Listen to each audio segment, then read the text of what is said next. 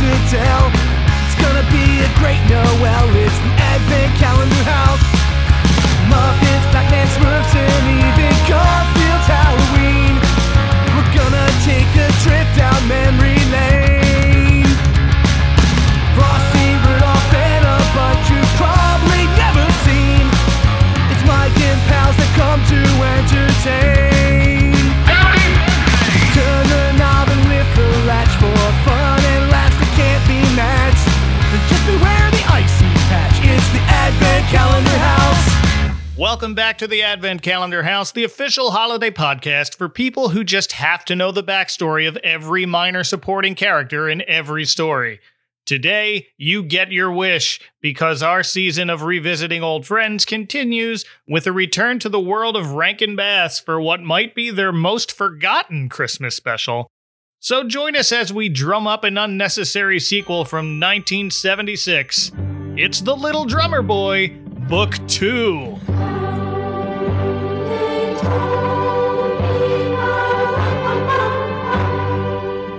I am Taxi Vader and terrible hide-and-seek player Mike Westfall. And joining me, because he had his people kick a hole in my front door, please welcome back Brandon Medley. Hey, Brandon. Hey, Mike. I hope you're not here to collect any taxes. I have nothing. Oh, good. No, neither do I. I already did that. Once is enough. Thank you for being here. Was this your first time watching this? Yes. When you asked me about doing this one, I was like, there's a book 2? I can imagine a sequel to this. I was vaguely aware of it, but I had never seen it before. I watched it for the first time like an hour ago. Nice. I didn't even know they made a second Little Drummer Boy until after starting the podcast. Okay, I'm not so far off the way. When you asked me, I actually said, have I even seen the first one? And you said, yeah, you were on my episode. About it. Okay, I guess I have seen it then. At least once. But this is not one that I grew up with. No, yeah, and I don't remember like seeing it early in the morning and on one of those ABC Family or whatever it was. It's Freeform now, but I don't even think they have the rights for it. I think TMC runs it now, but yeah, when I was looking for it on YouTube, I could not find the full version there, but they had the Warner Archives had a segment of it. Right. They like to do that. With that logo on it, which is, I know how I have Nestor and The Life and Adventures of Santa Claus from the Warner Archives when they were doing the print on demand ones. Right. So I don't know if this one might be with them too, which would be TCM. So there we go. That makes sense. But I did find this hiding on the Internet Archive, so if you want to watch this for yourself, it is there. So The Little Drummer Boy Book 2 first aired on December 13th, 1976, a Monday night on NBC, which means Little House on the Prairie would not be seen that night. And what shocked me about this particular special was that it's the only Rankin Bass special to ever be nominated for an Emmy. I saw this and was shocked by it because I'm like, this is not the best representation of their work. It's not even representative of their style as a whole, I would say. It made me wonder, and I was going to look this up, and I didn't ever get around to it. But like, had they just created the Primetime Emmy category for children's programming or something? Surely Rudolph and some of those would have been nominated if that category had existed. I think that's been around for a few years before this, but there were no Rankin Bass nominations in there. I don't know what happened. Mm-hmm. They kind of made a branch off of this for Primetime animated program, I believe. Yeah.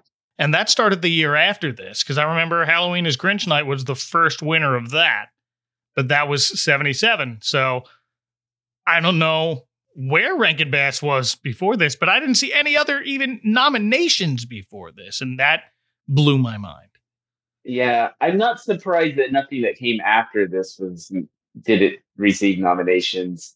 But some of the stuff before this, I'm like, not even a nomination, like, right?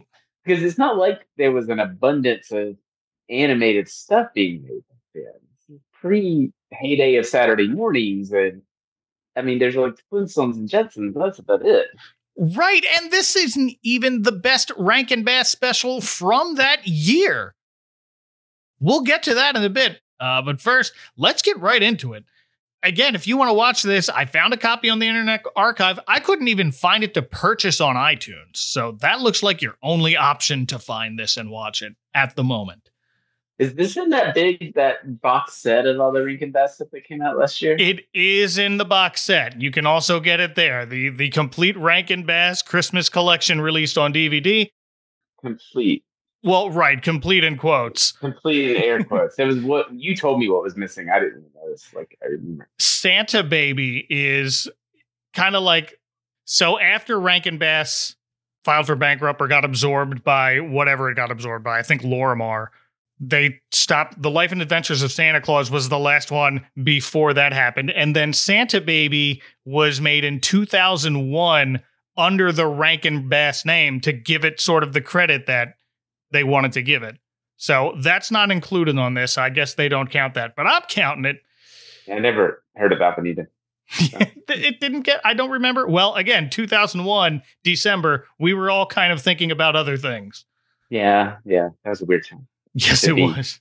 Thinking about a Rankin Bass special. Yep. I was also like out of the target age range, but not quite into the nostalgic for this stuff age. I was college. Mm-hmm. So this sequel to The Little Drummer Boy that someone somewhere had to have asked for, or else why are we even back here? And by back here, I mean still at the manger in front of the baby Jesus. We're picking up literally right where we left off. Last Jedi style. Yes, right. Even our storyteller, Miss Greer Garson, is back. The little drummer boy, Aaron, looked at the babe and thought, surely there is something more I could give, something more I could do. Not returning is Ted Eccles, the original voice of Aaron. He turned 21 in 1976. Yeah, I'm not saying, I'm sure he had hit puberty by then. Yeah, not so much of a little drummer boy by then. So they brought in a young actor named David J., whose filmography on IMDb is very short, but he was in 6 episodes of Dark Shadows as this little terror of a boy who would turn out to be the Antichrist, or an Antichrist. I don't know a lot about Dark Shadows. Yeah. Also not returning is Paul Frees. He voiced like half the characters in the first one. He's not in this at all, which is weird because it's not like he wasn't available that year.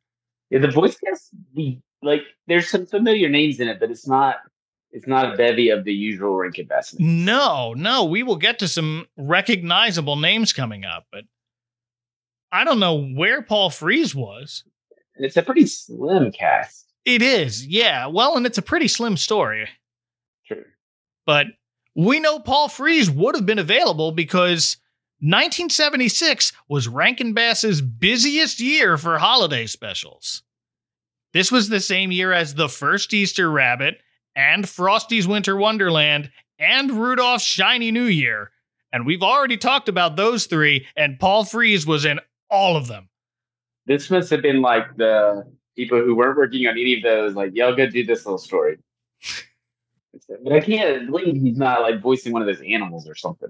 Yeah, he did all the animals. I don't know who's doing them for this. Maybe archived footage and Paul Frees is uncredited, but one of the characters he voiced in the original was Melchior, one of the 3 wise men. He actually voiced all 3 of the wise men, but the only one who talks here and has any sort of role in this story is Melchior, specifically the one who looks the most like Santa Claus, so fine. And the voice of Melchior this time around is Alan Swift. There is more, my son. Indeed there is. For this is only the beginning. Who was also the voice of Santa in 'Twas the Night Before Christmas and the fox in Pinocchio's Christmas. Didn't I see Santa Claus in something else on his filmography? Oh, I don't know. So. The other thing I saw in his filmography, outside of Rankin Bass, he's Underdog's nemesis, Simon Bar Sinister, and he's the voice of Twinkie the Kid.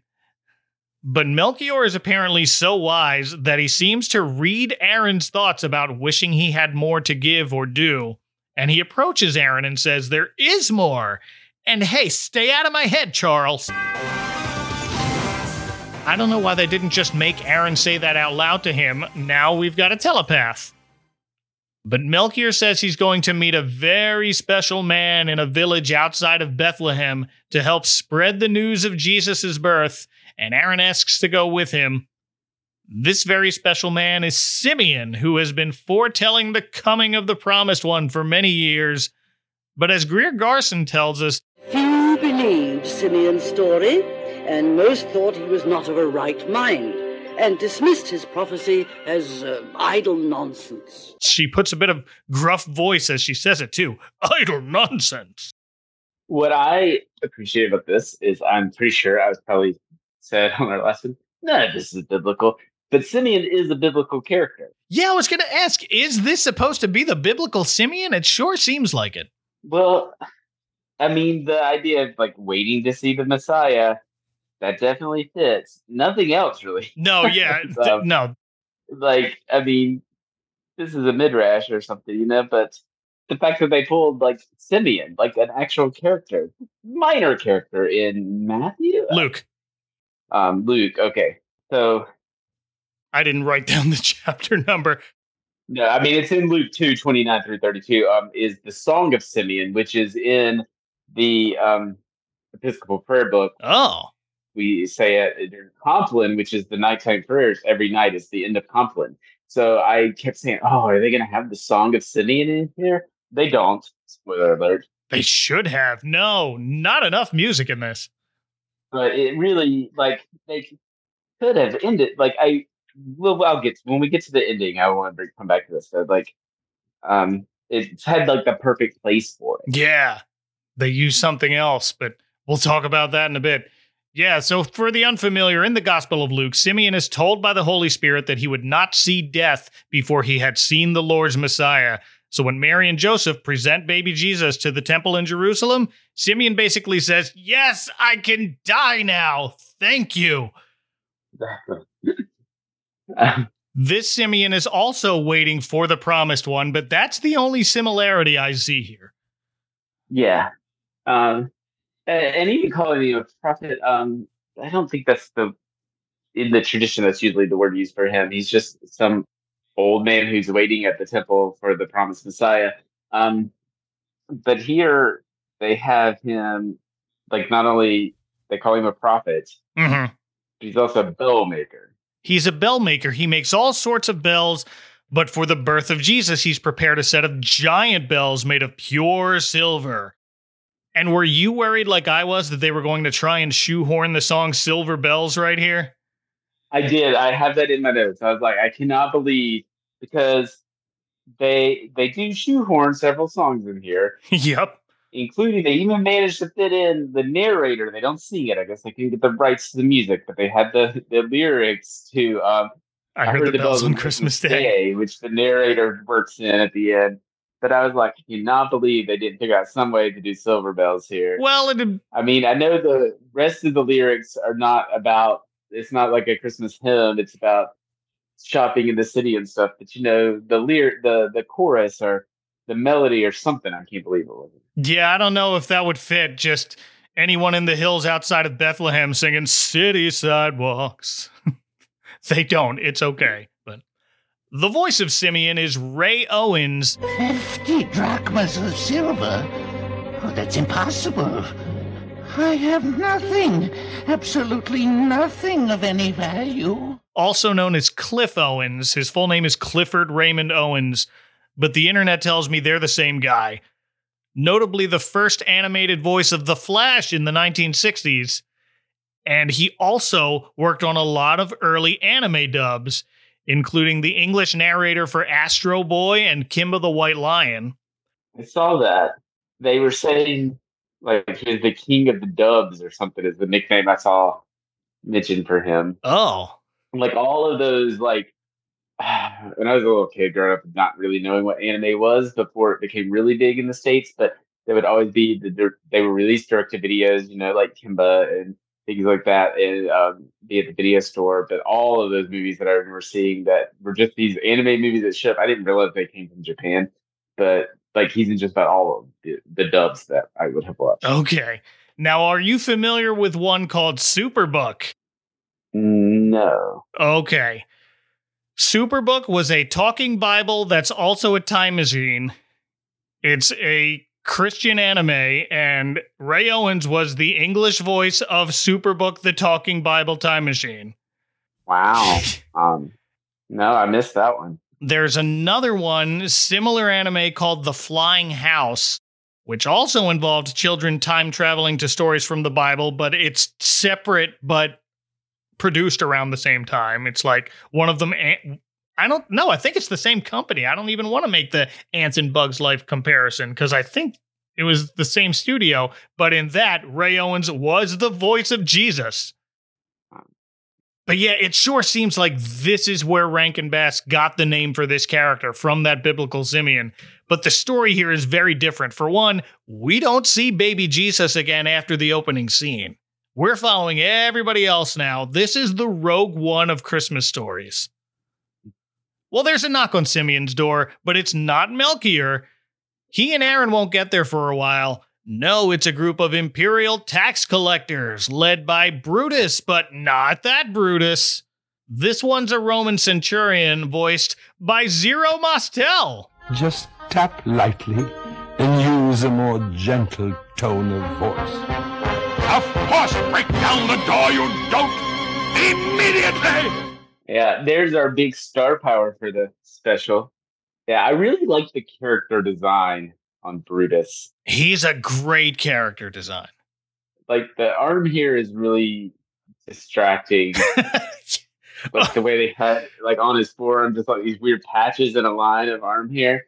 But, like, the face is very expressive. Like, the way all the other Roman soldiers pretty much look the same, but then he's this big Brutus beefcake. You know? It's good. It's a good design. And what Zero Mostel is always fun. You could tell he's giving it his all on this, even for this little special. Oh yeah, I mean Zero Mostel gives his all at everything he does. Famously, Tevier in Fiddler on the Roof's original Broadway cast, he originated the roles of Pseudolus in A Funny Thing Happened on the Way to the Forum, and Max in The Producers. Yeah, that's my favorite. He had a very good episode of The Muppet Show that I remember that he has this same, like, giving it 110%. Yeah. But as an actor, he is the MVP of this special. And he's got a group of lackey soldiers, most notably Plato, which is short for Plato, you fool! Which is the only way Brutus addresses him this entire special. Loudly like that every time. No, and there's the one time where he does refer to the philosopher Plato, and he's like, the other one, not you. And Plato is voiced by a familiar Rankin Bass name. It's Bob McFadden. Brutus, my master, these bells. I think they're made of pure silver. We've talked about him a couple of times. He was in The Life and Adventures of Santa Claus as Tingler, The Leprechaun's Christmas Gold as St. Patrick. He was also in the Berenstain Bears Easter Surprise as Boss Bunny. Most famously, the voices of Snarf and Frankenberry. So Simeon can't afford to pay the Roman tax. So he hides his giant silver bells under some sheets and hides himself under there as well. And Brutus's men break down the door and can't find him at first. It takes them a little too long to look under the giant white sheet in the corner. But there's Simeon, who insists he has nothing of any value while standing directly in front of his giant silver bells and holding his arms out like, nope, nothing to see right behind me. Yeah, and all of his bells are made out of silver, right? Like, isn't that what he made the smaller ones out of too? I kept thinking of this whole scene, like, I'm assuming so. I have nothing about you except all this silver everywhere. They all looked silver to me. They just had different handles on them. But Brutus replies, at first with very calm, quiet tone. Oh, well, if you have nothing, then you'll pay nothing. Oh, nice. Then he immediately shouts at his own men, drag these bells out of here. Simeon begs them not to take the bells, but hey, man, you just told these guys they meant nothing. So one of the soldiers lifts Simeon up and tosses him across the room with one hand while the rest carry out the silver bells. All of these Roman soldiers are just throwing people across the room. It's not just Brutus with this brute force. Yeah, even though they're all like stick thin. Right. So when Melchior and Aaron arrive, Simeon explains what happened, and it's Aaron who comes up with a plan to infiltrate the soldiers' camp and steal the bells back. And that's the plot of this special now. This whole thing reminds me of a side quest in a video game where you're not even playing as the main character anymore. Yeah, it's definitely a side quest special, and that literally is the plot of the special, and that's the whole thing. Like it's only 22 minutes long, but it feels even shorter than that. It does. Because nothing happens. No, this is all that happens. Like, this is the whole thing now. There are no meanwhiles. No B story. No, this is the B story. Yeah. This is what happens. You want to find out the details of what this side character does? This is what he's doing. We got it. So Aaron's plan is to pose as a beggar boy asking to perform for them with his animals. Oh, I forgot to mention, Aaron still has his troupe of dancing animals. They don't really have a big part in this story, but they're all here. But the camel, Samson, isn't that what they call the camel? Joshua is the camel. Samson's the donkey. That's right. Okay, I was kidding. I really like the camel. I don't know. There's always, the animal or something in these specials that I'm always like, I love the way that one looks. This is the camel for me. When I was watching this one this evening, though, my wife came in while the animals were on screen and says, I'd be scared of that possessed lamb. So, the lamb was not the best. No, remember, Baba the Lamb was close to death in the last one. Yeah, I don't remember. Oh, well, he got run over by a chariot, famously saved from the brink of death by being near baby Jesus. Oh, I do remember that now. Yeah. I need to go back and listen to a rerun this from the archive. So we have Baba the Lamb, Samson the donkey, Joshua the camel. And that's the only plan Aaron's got, but it's a start. Step one is finding out where the bells even are. So Simeon, Melchior, Aaron, and his animals all set out into the desert that night in search of the tax collector's camp, which they find in what's about 10 seconds for us. But Greer Garson tells us just when they could hardly move another step. They just had to follow the singing. Yeah, that's all they had to do. Well, they haven't started singing yet, but yeah, that is eventually how they find them. They're just resting for the night, but Brutus tells Plato, you fool, to bring him the bag of coins they collected that day, and he just takes out some to look at them. Says it's a shame it all belongs to the emperor because it's hard for him to not be greedy with all that money at his fingertips. And hey, that sounds like a song cue. Money, money, money makes you poor or makes you rich. Money, money, money, it's the gold and silver. This song is called Money, Money, Money, and it's the only original song written for this special. I wasn't even aware that was the title of the song, but I wrote down that this reminded me of Mamma Mia. When they sing money, money, money and Mamma Mia, they all stop for no real reason and sing about money. Like even some of the choreography reminded me. You're not wrong. I didn't make that connection, but now that you say that, yeah, that's it. But so far, I think this is the third song like this that I've covered on this podcast, by which I mean songs about greed specifically in specials or set around the nativity. And I'd rank this in the middle of the other two. I like it less than When the Goose is Hanging High from the first Little Drummer Boy, sung by Ben Harriman. But I like it a whole lot more than that song from the small one that the Merchants sing. My memory's gone on that one. I know I've seen the small one multiple times. I talked about it with you, but I can't remember the song. Well, good. You probably blanked it out. Probably. They're singing about how before money was invented, people would trade their goods and services, but now money is king. And it's toward the end of this song when Aaron and the animals start to sneak up into the camp. Just in time to hear Brutus tell Plato, you fool, to do something about those wretched bells so they don't have to carry them all the way back to Rome or whatever. Plato suggests they melt the bells down to bricks of silver, which Brutus thinks is a great idea. So he orders his men to get a big fire going to melt the bells. And that's when Aaron decides he needs to act fast and approaches the camp with his animals dancing behind him.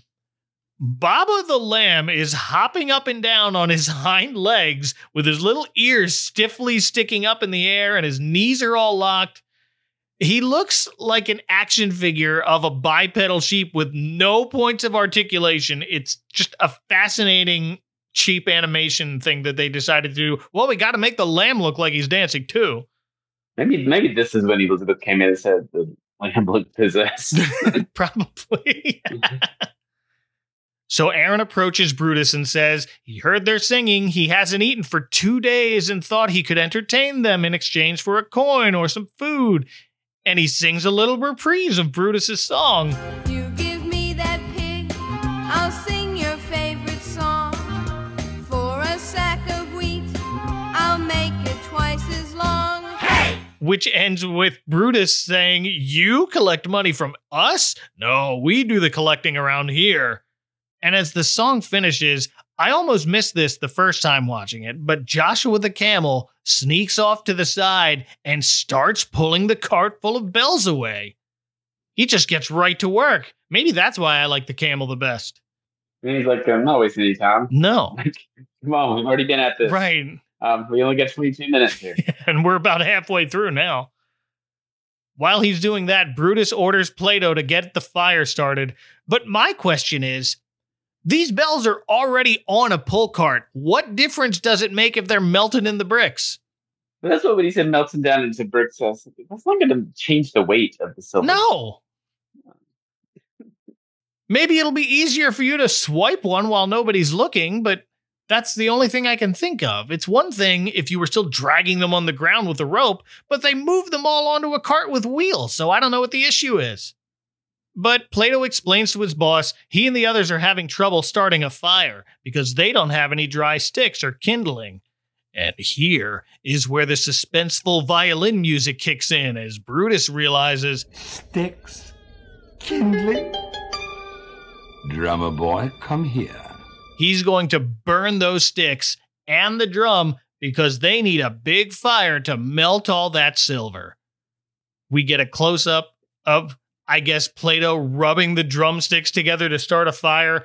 And I love the awkward jump cut from sticks with no fire to sticks on fire. Yeah, it was not the greatest effect there. Charming little stop motion attempt here. You tried, Rankin Bass. Aaron tries to take his drum back, but Brutus grabs him by the head and forces him to watch his drum burn. Brandon, is Brutus the worst villain in the Rankin Bass Christmas canon? But I love him. Like I know. I find him very compelling, maybe because he is a good villain. He definitely seems the most cruel when you say it. I don't know. That's what I mean. Like, Donner might be the worst. He's not a villain, but he's so abusive to Rudolph. Oh, Donner's a jerk. But like, he apologizes. Like, he owns up to his mistake, to Donner's credit.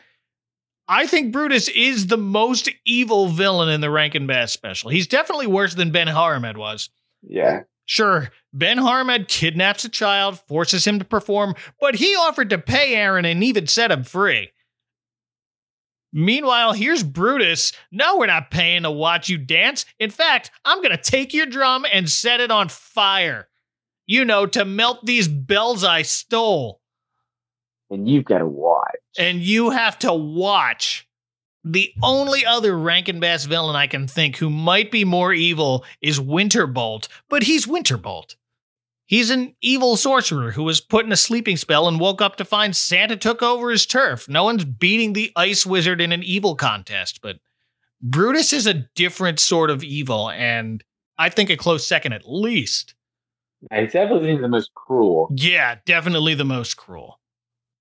Making Aaron watch his beloved drum on fire, and that's the image we're left with as we cut to commercial. The very sticks and drum he had used to play for the babe, lost forever in the flames. One Christmas, I'm going to get a Kodak movie camera for me and that son of mine. One Christmas, I'll get a Kodak XL movie camera, the kind that doesn't need movie lighting. Or maybe I'll get a new Kodak Sound movie camera, Ectosound, that's what they call it. One Christmas soon, I'm going to get a Kodak movie camera for this grandson of mine, and for me.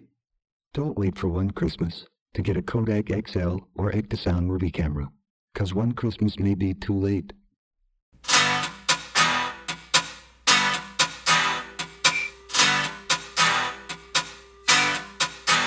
Hi, this is Scott from Holly Jolly Xmasu, your podcast destination for Japanese Christmas music. If you like Christmas music and are tired of the same old songs, this is the podcast for you. Join me each month as I explore my collection of Yuletide albums from Japan, featuring everything from city pop to 80s rock, long-lost jazz, and psychedelic garage rock. Subscribe now wherever you get your podcasts. It's some of the greatest Christmas music you've never heard.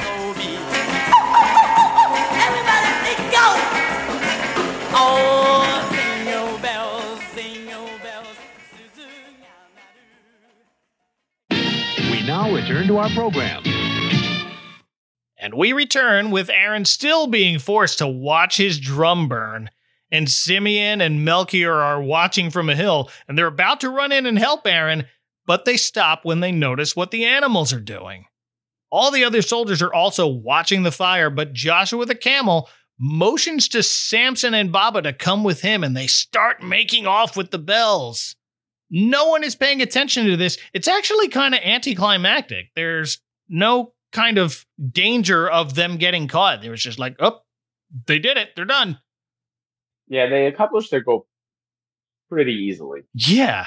I mean, Aaron has to lose his drum, but there's no quote unquote battle or adventure or wacky hijinks or anything to getting the bells like you would expect in some kind of cartoon. It's just they go and they get them. Yeah, not even much suspense. It was like, I hope no one turns around and sees us making off with these bells. There doesn't seem to be any danger to that. But only Melchior and Simeon are watching them quietly walk out of there, pulling the cart with the bells up the hill with them. Aaron doesn't even notice until they're well on their way up the hill. And while Brutus continues not looking at Aaron, he makes a run for it as well. And I thought this animation of Aaron darting from tree to tree was a little weird. Did you notice that? No, I was just trying to remember what it looked like. I can't really. I don't remember anything about it. Noticing anything. I feel like Rankin Bass cut a lot of animation corners with this special, which is another reason why I'm like, this is the one you submit to the Emmys? I definitely feel that way. He looks like he's zipping on one leg like Gumby. But even compared to Gumby, it looks very choppy. Like they ran out of time and just had to do the best with the time that they had. Which is especially weird because then they cut to the next scene and Aaron is very smoothly running up that hill to catch up with his animal buddies. It's like there was video game lag for a bit. You know how when you're playing a game and you're in some kind of dense forest and the game starts to lag trying to render all those trees and bushes? Yeah. That's what's happening. Well, that leaves us with a very confused troop of tax collectors looking around the spot where they left the cart and trying to figure out where the silver bells went. Brutus asks them again. I love how he starts in a mockingly hushed tone. Oh, am I intruding? I certainly don't wish to rush you, but... What do you idiots think you're doing, standing around and staring at your feet? We don't even get to see Brutus's reaction when Plato tells him the bells are missing. I'm kind of bummed about that. Brutus just shakes his head and fades out. I don't think Brutus really cared about the bells. I don't know. But we don't really get any kind of resolution of Brutus. No, not yet. But for now, we fade back into Melchior, Simeon, and all the animals digging a giant hole in the sand to hide the silver bells because they were smart enough to realize there was no way they're going to get very far before the tax collectors catch up with them. But they managed to dig a really big hole in a short amount of time. They did. Well, they weren't doing anything else besides watching. Because digging in dry sand is hard. It just fills back in. Yeah, that's true. So somehow managed to dig this hole big enough to cover church bells, basically. Well, they were near an oasis, so maybe they found a damp spot. That's the only thing I can think of. So they're going to cover the bells in sand to make them look like the other sand dunes, and Aaron catches up with them here in time to help. They all hide behind the fake dunes and watch as Brutus and his troops just walk right past them. Again, no suspense here. It actually looks like one of them is right on top of one of the bells in disguise as a sand dune and just shouts to Brutus, "There's nothing here as far as the eye can see." So they move on, and we later see them back at their camp, and Brutus asks his men, Who among you remembers silver bells? Any of you? Good. by which he's telling them, hey, this never happened. There were no bells. There was no bell maker. Brutus doesn't want to go back to Rome embarrassed, so this just never happened. This is where he says that line. What did you say he said? I only wrote down part of that. I think he says, of all the beasts in the world, boy is the most unmanageable. Yeah, that's it. Boy is the most unmanageable is the part I wrote down. So I know he said that. And that's the part that he says is a quote from the philosopher Plato. Oh. This is where he's telling Plato, his soldier, the other Plato. Right. the real Plato or something, he says. It was your Greek namesake Plato that once said, of all the animals, the boy is the most unmanageable. The line that stood out to me besides that was that Brutus has, quote, been made to play the part of the fool. He admits, he got me. And Plato replies, and you were glorious, Brutus, my master. And that's it. That's the last we see of Brutus. Yeah, that's what I was going to say. Like, it's not, this is the most resolution we get from him, but there's not any kind of the usual Rankin Bass stuff of like the villain comes to see why they were wrong the whole time and they have some kind of redemption moment or some kind of defeat. It's just bells. Where are the bells? No bells. Nope. And they go on. This never happened. He just takes the loss, tells everyone he knows, forget this ever happened, and goes home. Yeah, see, here's where Winterbolt wins the evil contest. He would have wanted sweet revenge. But now we cut to the silver bells hanging in place in a scaffolding in what looks like a church tower in the middle of the desert where no one will be able to hear them. But people do, because we get a whole montage of them hearing. We do, yes. So they must just carry far and wide. Simeon thanks Melchior for his help. They both go to find Aaron, who's crying while his animals try and console him over the loss of his drum. And Greer Garson is left to move things along, telling us after talking with Melchior, Aaron realized the event that was about to happen was more important than his dumb old drum. And the event that was about to happen is Simeon ringing the silver bells. Playing not the song Silver Bells, but the much more appropriate to this story, Do You Hear What I Hear? Said the little lamb to the shepherd boy, do you hear what I hear? I did like this montage a lot where you see that song is playing and you see Simeon and the others going around and telling the shepherds and others that about Jesus being born. Yeah. I thought that was a nice little montage. Even though the angels had already told the shepherds. The night wind. You know, biblical accuracy has not been the forte of these specials. No, not at all. Especially not here. I did like the inclusion of this song. I really like Do You Hear What I Hear as a Christmas song. Yeah, me too. It's one of my favorites. The story of the writing of the song is always interesting to me. The songwriters wrote it in response to the Cuban Missile Crisis. Yes, I forgot about that.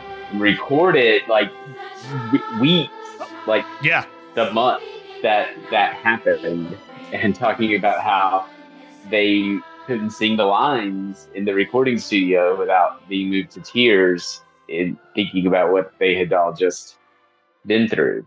Yeah, knowing that that's when and why they recorded that song puts it in a whole new light for me. And I think that might be why it's one of my favorites. And here they only play a shorter version. It's only 2 verses out of the 4, but the kids' choir still does a fine job. Do you have a favorite version of Do You Hear What I Hear? I was just trying to think of that because I knew you were going to ask me. There is, and I can't. Give me a minute to think about who sings it. What my favorite version, Mike, is Copeland. Copeland. Said the little lamb to the shepherd boy. The Tooth and Nail rock band from 2001-ish. Oh, they're a Tooth and Nail band. On Happy Christmas Volume 4, I think. That was Looking them up now. Oh, hey, they're from near where I live in Lakeland, Florida. Yeah, Lakeland. Huh. Neat. Well, I'm going to include that in the show notes. Yeah, it's kind of like that pop punk style, like Reliant K and that kind of style of rock. Yeah. Pop punk, whatever. I don't know what it's called. I listened to it a lot in the 2000s. I know what you mean. Yeah, I still do every once in a while. Yeah, I mean, I still listen to it all at Christmas, like those Happy Christmas volumes and the Reliant K Christmas album. That's a good one. They didn't do that song. They should do that song. Yeah, some of their stuff that later wound up on that album were on these Happy Christmas. Okay. What is your favorite version, Mike? I have two. Well, I have one. Like, my very favorite is...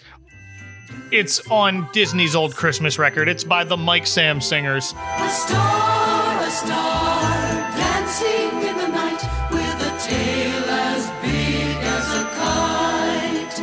That's the first version of the song I ever heard, so that's the one that kind of stays with me when I think of that song. There's a fun version. There's a band called Spiraling who does this song in the style of The Who's Baba O'Reilly. Send the shepherd boy to the mighty king. And it works really well. I have heard that. Yes, I've heard that version. I didn't know who did it, but it does really work. Yeah. This band Spiraling that I knew, I saw them open for They Might Be Giants years ago, back in the 90s, but I followed them a bit and picked up this song when they released it. Oh, I want to say in the MySpace days. But Greer Garson tells us that all of Bethlehem heard the bells and knew the prophecy of old Simeon had come true, and that sends his whole village following the star, which is still in the sky and has been throughout this whole special.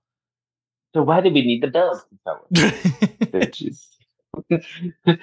And why do we need Aaron to show the way if the star's still go that way? It's the only star they put in the sky. It's how he found it in the first section. I think that was just Simeon's way of giving Aaron a brand new drum. All right. So he gives him a brand new drum. And what did he say? A mere few hours' work for a bell maker. Which makes no sense. But also, this year, I built a djembe drum. You did? Yes. And it took 2 days. 2 days? It has to take at least 2 days because whatever you're using as the top, which I would assume be the same thing I used or something similar, which was a goat skin. Right. It has to be wet to be stretched. And it stinks like wet dead animal. Oh, boy. And then it has to sit overnight before you can finish tightening it. And then you have to re-wet it and stuff or it'll bust. But it's a very long, involved process to get the head of the drum on a handmade drum like this. And it's not like you can just use any old skin lying around either to quicken the process. Yeah, and this, the way this drum was made too, he just had the drum head tacked around. There were no ropes to tighten. So I'm like, how's he even going to tune this drum? This thing probably sounds like crap. Well, it's a kid's drum, but the way he presents it is, well, they don't know how to get to the manger because they don't know how to follow the star. I don't know. Anyway, asked them to lead everyone with his drum. Aaron's confused, like, what drum? My drum burnt. Were you not listening to me while I was crying my eyes out earlier? And Simeon replies, this drum, and hands him the brand new one that he made in a few hours, allegedly. He probably just had an old toy drum sitting in the back. It was behind where the bells were. No one saw them or took them. Yay. But with that, Melchior bids them goodbye because he has to head back home and tells Aaron God will be with you. And they all look to the sky as they fade up and out.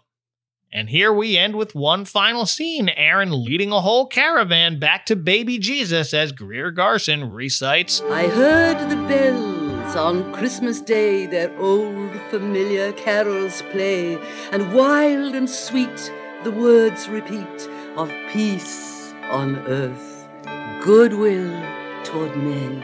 And that is it. And this right here is where I felt like they should have had Simeon go with Aaron to the manger, and then they could have taken, in the prayer book, it's already called the Song of Simeon. Yeah.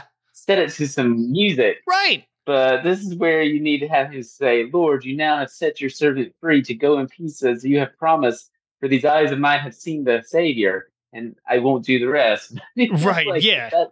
That would be a good ending right there. That would have been it. Done. I can die now. I can die now. Yeah.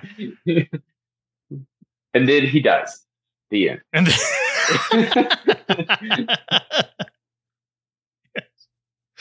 oh, that would. Well, any other final thoughts on the Little Drummer Boy book 2? I am astounded that this exists. Yeah. After it ended, I felt, I am astounded that this was Emmy nominated and nothing else by Rankin Bass ever was. And nothing else. That's the surprising part. That's the part. Not so much that this did. A lot of times for that category, say sometimes, you have some filler nominations, The fact that Rankin Bass in the 70s got a nomination, that doesn't surprise me. The fact that it was the only Rankin Bass special out of however many dozens they made. Which means this is the only one they submitted, probably. So they felt strongly about this. I remember Romeo Muller saying the original Little Drummer Boy was his favorite Rankin Bass special that he worked on. So I don't even know if he worked on this one. I don't know. There's not a lot on the internet about this. They're not readily available. Right. I didn't have a lot of time to dig too deep today. But usually there's a Wikipedia page. There wasn't one. No, they shoved in what information there was in the original Little Drummer Boy Wikipedia page. Yeah, you could find a little bit of trivia on IMDb about it. You could find the Rankin Bass wiki. There was a very short entry about it, which is mostly just the same information. And then, there's not a whole lot. Usually, we could find some trivia or something. But I didn't come across much. Yeah, this is very much like I keep saying, Leprechaun's Christmas Gold. That's the most obscure. Life and Adventures of Santa Claus. That is. No, this is absolutely the most obscure Rankin Bass Christmas special. And it seems to be like another case of we have a license to use this popular Christmas song and we need a place to put it. So they already have characters that are mentioned in Do You Hear What I Hear? We have a little lamb, we have a shepherd boy, we have a king. Let's just bring those guys back. Yeah, that it does definitely seem to be how, that's definitely always seems to be how they build their specials. What song can we build a special around? Right. And at this point, they're not even worried about making original songs that much. We just get the one. No, just the one. And so, but they've also, even though this is not the only half-hour Rankin Bass special, there's lots of them that are half-hour. This one felt shorter. This felt like the shortest one. Maybe because the plot is so slight. Yeah. But it also, sometimes when there's not much going on plot-wise and you start to fill a half hour or 22 minutes, it feels long and stretched out. It moves along at a good pace. But not a lot happens. Yeah, to its credit, it's short and sweet, but to its detriment, it feels a bit rushed. If I had not looked at the runtime, you guys told me this was an 11-minute Cartoon Network show from the way their shows are mostly now, Yeah. They run between one commercial break. And I would have said, yeah, it's a short, that it's a full half-hour special. That's about right. No, this was interesting. Interesting. Yeah, I'm not mad I watched it. I'm glad I was able to check it off my list. Will you watch it again? Maybe once. Definitely not a yearly thing, but every once in a while when I remember it, hey, they made another one. Let's put that on. Yeah. I'll be surprised if I ever watch this again. I mean, if I might would if I had it. Like if I buy that box set, Oh, yeah. like, and I have it, I'd probably put it on. But the fact that I had to go digging to the Internet Archive to find this, like, I don't see myself going through that trouble again. No, I am very glad it's part of that collection, and that's going to be where most people are going to discover it. It's a similar way that we all discovered so many of them when I was like Fox ABC Family Blocks. You know, if it hadn't been paired with the other things, we wouldn't have watched a lot of these. Yep. So very happy that this is not going to be lost to the sands of time. And that now leaves 3 Rankin Bass Christmas specials left for me to cover on this podcast. But which 3 are left, I'm not going to tell you. But thank you, Brandon, for marching with me to the beat of this very unique drum. You're welcome. It's always a pleasure. Anytime I get a DM for you, I'm like, oh, what are we going to talk about now? Well, if people want to offer you a pig in exchange for a sack of wheat, where can they find you on the internet, Brandon? I am on Instagram at Blessed Are the Geek. I am on Twitter, as long as that's around, at BrandMed. I just created a Blue Sky account. I haven't really done anything with it yet, but it's at Brandon Medley. Okay. But I'm around. And of course, you can find those links in the show notes of this episode, and they're at adventcalendar.house. That's also where you can find wherever I happen to be hanging out online these days. Thanks for listening. Tune in next time when we set the table for Thanksgiving in July. Until then, for Brandon, from a bell tower I built in the desert with no one around to hear it, this is Mike Westfall reminding you to be careful of the icy patch. And if you don't have anything to pay your taxes with, at least have a better hiding spot prepared. Good night.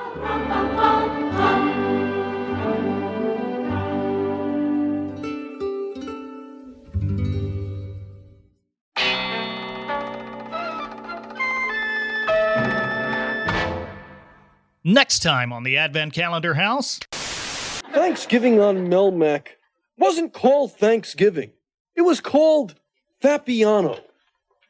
And we didn't eat turkey.